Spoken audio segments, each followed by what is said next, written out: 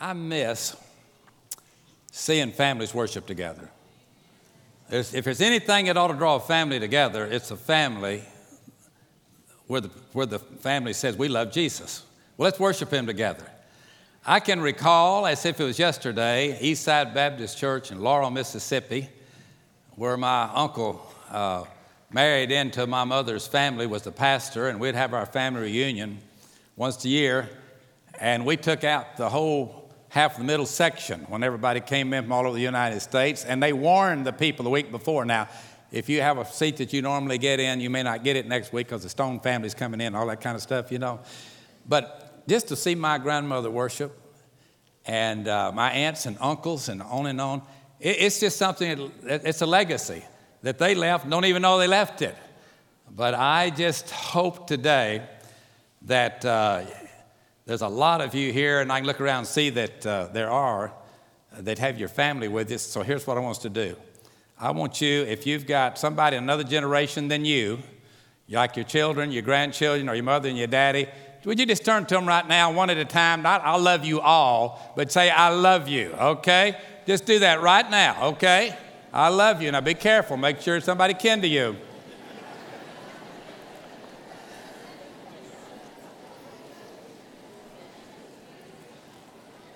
You know, folks, we refer to Christians as the Christian family.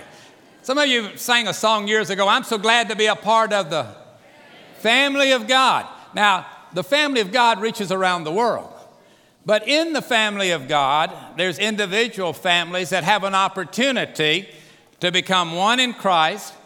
And I believe very strongly that when we get to heaven, although the Bible says we're not going to be married, but we are going to be in a family. And it's so good when you know that when you get to heaven, some of your earthly family, and you hope all of them, are going to be with you forever and forever and forever. And then, Brother Roy, we'll learn Spanish when we get up there. All right? It's been pretty tough for us living in Texas to learn. But I know that these children, when you hear the bad stuff during the week, it's good to come to church on Sunday and see that there's lots and lots of kids that love Jesus with all their heart and all their mind and all their soul. And our responsibility is to keep them in the family. Don't put them up for adoption to the world, you know. Don't even give them away. Say, if you want 2 of these, I've got 5, I'll give you 2, but I'm going to pick the 2. No. No, we're going to take all of them and rear them in the nurture and the admonition of the Lord. And watch what happens. So thank you for being here. And those of you that also, I met several people today, and I never even thought about this, so the Holy Spirit had to put this on their heart. I've met several people who said, I don't have any of my flesh and blood family, but here's a friend that I work with, and they've never been to our church, and I just brought them as a member of my family because we are a member of the family of God, and I just want them to see where I worship and participate. And we had the best time out in the foyer just visiting with one another about being a family. So as a legacy, we want to look back and thank God for the Greens. Mike and Connie have been such an influence on so many lives. And I just want y'all to know that Mike and Connie are just like everybody else. They had some tough times in 28 years where they could have just quit and went through those valleys like we all go through. But isn't it great when you see and can just say thank you, somebody just stays the course. They just keep on keeping on. And may the Lord just bless them and many others of you. I know right now I am speaking to some children's workers. You hadn't been in church in 30 years. You've been so backslid. You hadn't been in big church. I mean, you've been over there. I'm kidding about the backsliding. You have just kind of got to a higher level than us, all right? But thank you for stepping down and coming over because y'all just love those kids and they love you. And we just thank God for you. So let's just have a good time. Had 1,900 and something in the first service right here in this auditorium. And that is a great group of folks, and it's going to be a good one in this hour. And I want you to get your Bible out, and I'm going to tell you a story in just a minute. I'll tell you 2 stories and tie them together. And I will tell you kind of where to, if you want to open your Bible, but I've got just a limited amount of time, and I want to try to take you through this whole story. At the end, I'm going to give an invitation for those of you that have never asked Jesus into your heart and never been adopted into the family of God. You can be. Don't matter what your background is. You can be instantly changed by the power of the Lord Jesus Christ through his Holy Spirit and be cleansed by the blood of the Lord Jesus. It cleanses from all sin.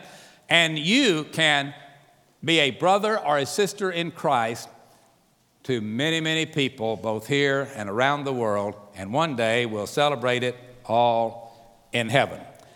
Now this morning, this message for me personally is sort of lethargic. It goes back to, this is the first sermon I ever preached 60 years ago. When I was 15 years old, I preached my first sermon.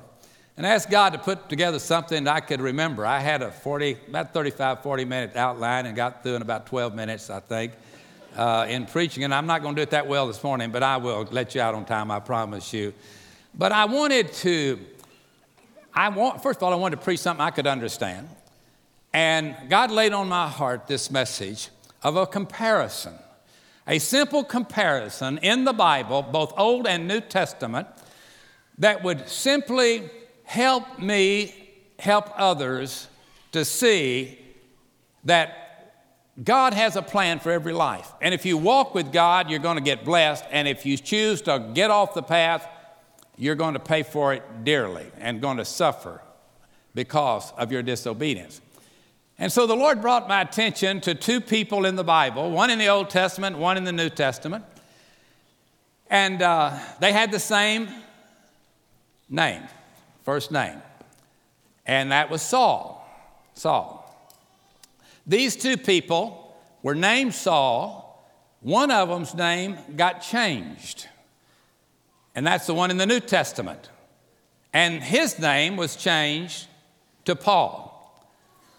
The first one in the Old Testament, I want to tell you about. I want you to pick up on this story. You see, God had a chosen people, the Israelites, the Jewish people. They were God's chosen people through which he would send his son and which he would accomplish what he wanted to accomplish here on earth. Israel was considered to be the nation of God. Now, Israel became a very large group of people. A man by the name of Samuel, when he was a young boy, probably a young teenager, one night was laying in bed, minding his own business, probably had an average day at school, and he was laying there, and out of the darkness, a voice spoke to him. And it awakened Saul. And he got up and started looking, who's there? Well, nobody there, so he went back to sleep, having a nightmare, ate too much watermelon that day or something, got some toxic on his stomach, whatever. They went back to bed. The voice speaks again. He gets up. And it speaks a third time. And the voice was God calling this young boy to follow him and to be the one that would be a spiritual leader to his chosen people as his life would progress. So Samuel was called to be the leader. He taught, he had two sons. But it's interesting, look at 1 Samuel chapter 8, verse 3, and this is about his sons now. All right, now Israel had judges. They had no king, they had judges. These judges were appointed. Samuel had the responsibility to put the judges on the Supreme Court, if you please. And so his sons could expect a good job, but they made a mistake. Listen to it, 1 Samuel 8:3. And his sons walked not in his ways, but they turned aside after lucre or money, material things. These young boys that had a dad that could have done much to help them decided that they would not walk with God, which is imperative for Samuel to function and do what he is supposed to do. Then they had to be godly people, as their father was, but they didn't. And you'll find that again in 1 Samuel chapter 8 and verse 3. Well, the time came when the people of Israel decided they didn't want anything to do with these judges. They wanted to be like the world. The world had kings. And after all, we think today the church wants to be like the world. That goes all the way back to the beginning. There's always been the temptation to leave the ways of God, which are higher than man's ways, and do the ways of the world. So they said, everybody else has got a king. We want a king. Samuel said, you don't want a king. That's not what God wants for you. Oh, yes, we do. Oh, yes, we do. No, our mother and daddy had judges. We want a king. We want something different.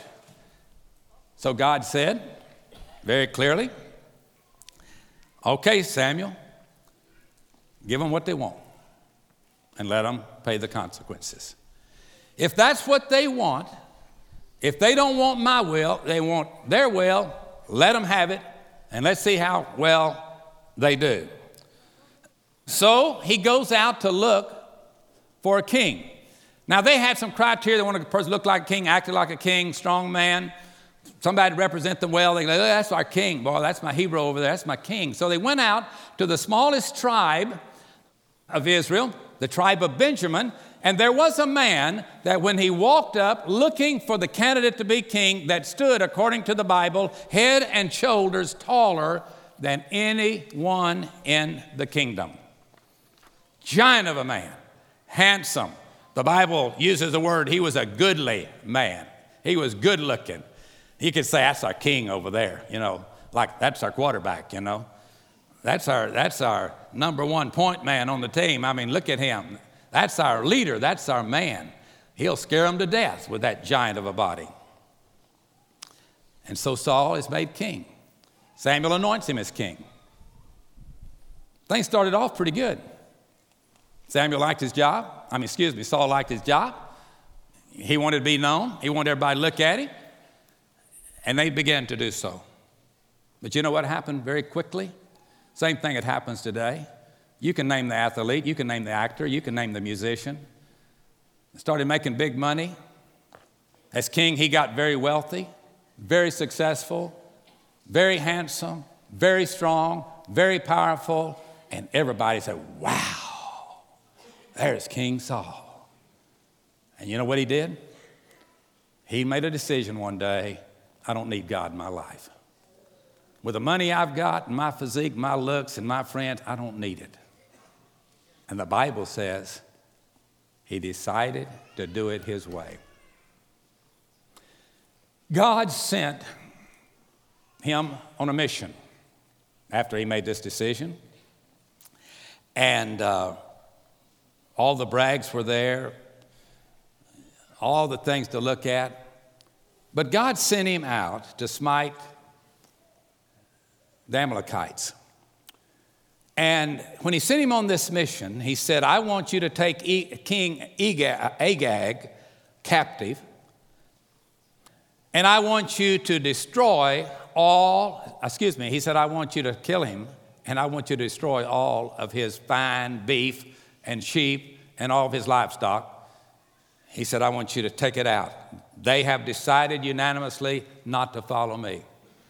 King Saul was tempted by all the wealth that was there, and he made the decision he would not obey God. For the first time in his life, he decided, I'm not going to do what God tells me. I know better than God knows what I'm supposed to do. So he captured the king.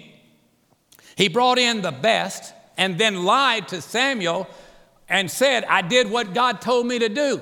And when he said that, the Bible says the sheep began to go, bah, right out behind his tent. Dead sheep. And the dead cattle began to just all, that's one big choir, moo. And King Saul is caught red-handed. I did it my way. And then he said, it don't matter. It doesn't matter. I'm going to take over this ship. And God says, Saul, you no longer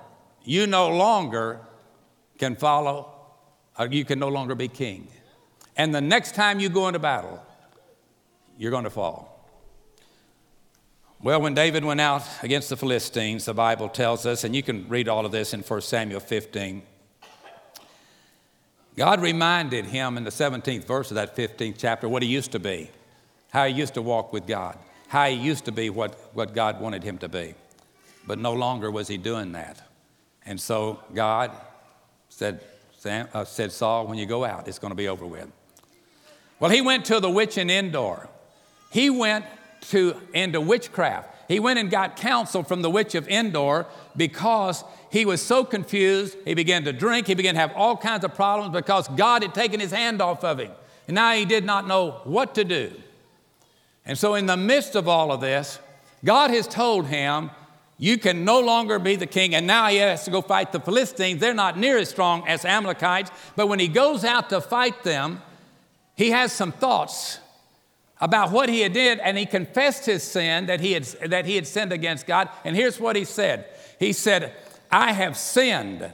I have played the fool. I have erred exceedingly. That's his exact words. Now he said it to the witch as well, I'm sure. But in all of that, he didn't realize what that meant. Because when God takes his hand off your life, you're out there and the raving wolves can just destroy you. So God came. God did what he said. He goes into battle. As he goes into battle, the enemy's not falling. His soldiers are falling. They were the mighty army. They had all the weapons, all the training, and the weak nation began to just wipe them off the map. He got so panicky and he realized, I'm not going to win. He turned to his sword bearer. He said, I am not going to be humiliated by this ragtag army of Philistines. You take my sword and take my life. And the servant said, I can't do that. I can't do that. So he took his own sword and he took his own life.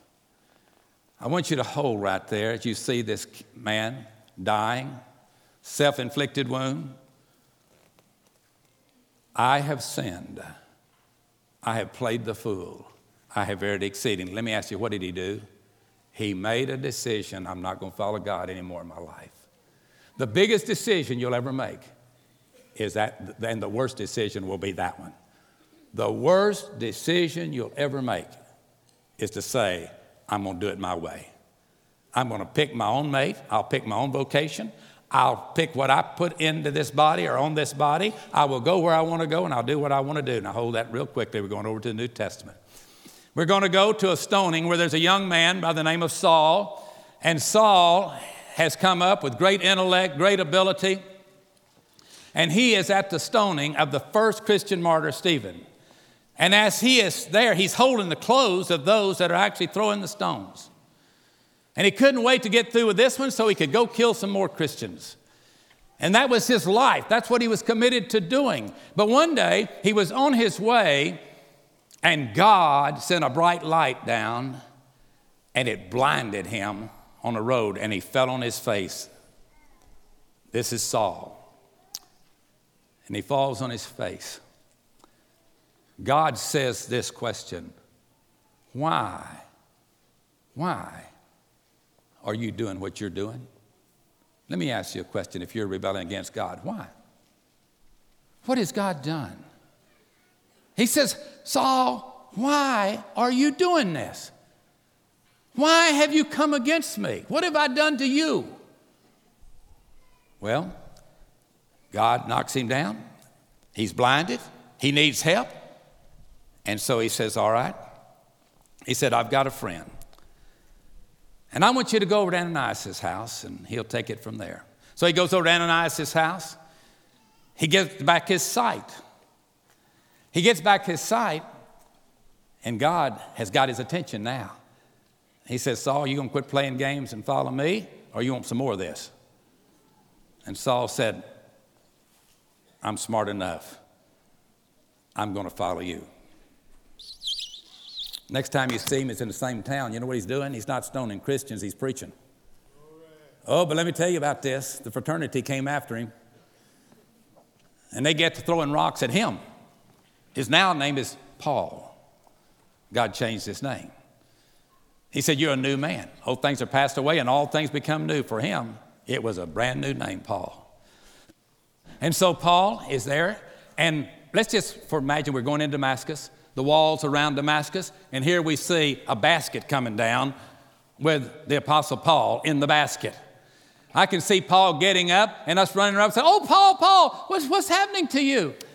And he says, man, I was in town. I was just preaching Jesus, telling them how much God loved them, had a plan for their life, and how they could do for them what he's done for me. And they started throwing rocks at me. And if it wouldn't have been for a few friends and getting me over that wall, I'd be dead back there. And he said, I got to be on my way. And I can see them say, wait a minute, Paul. Hey, we're Christians. We go to church. We got baptized. We got our name on the membership. Nobody's chasing us. Why don't you just quit preaching, quit telling people about Jesus, and you'll be okay. Start living like the rest of us, and you'll be okay. You won't lose any friends. And I can see Paul saying, let me tell you something. Either God has spoken into my life or he has not. And if he has not, I don't really have anything else to live for anyway. But if he did, I can't do anything but follow him as long as I live. Now get out of my way. I got a preaching assignment here in just a few hours down the road. God bless you. I'm gone. Last time we see him, he's in a prison. He's been shipwrecked, stoned. I can go on and on with the list, but he'd gone through every kind of thing you can imagine. Been to penitentiary. Can you imagine being chained to Saul in a jail? I mean, goodness gracious, you'd get saved or you'd just have to stay up here and preach all the time, all right? You didn't know who had who. But we see Paul in a jail. He's writing some of his last writings. He wrote most of the New Testament. He's finishing, and here's what he says. He writes this letter, and he says, I want you to bring me my parchments, because he still wanted to write. Parchments, what they wrote on. He said, I want you to bring me my coat, because he's cold, very cold in those dungeons. And he said, I want you to bring me the book.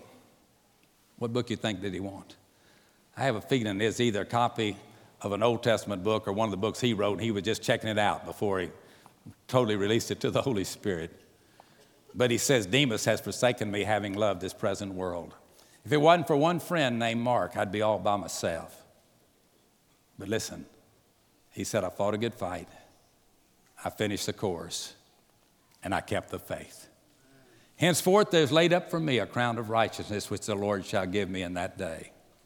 And not to me only, but to all of those that love his appearing. Would you go back to the first story for just a second?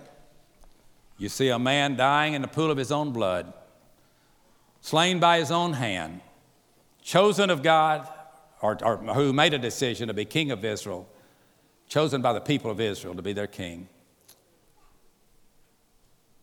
Having got into the witchcraft, I have sinned. I've played the fool. I've erred exceedingly. I fought a good fight. I finished the course. I kept the faith. Hence there's laid up for me a crown of righteousness, which the Lord, the righteous judge, shall give me in that day, and not to me only, but to all of those that love his appearing, even in 2016. Whether you're young or old, your legacy will be determined by one decision. What are you going to do with the will of God for your life? Are you going to let any flesh and blood direct your life? Are you going to sell out your soul for money, for filthy lucre? Are you going to give up what God has planned for your life in order to be popular in school? Be the person everybody at work wants to have lunch with, to hear your stories, and on and on and on, and participate in what you do.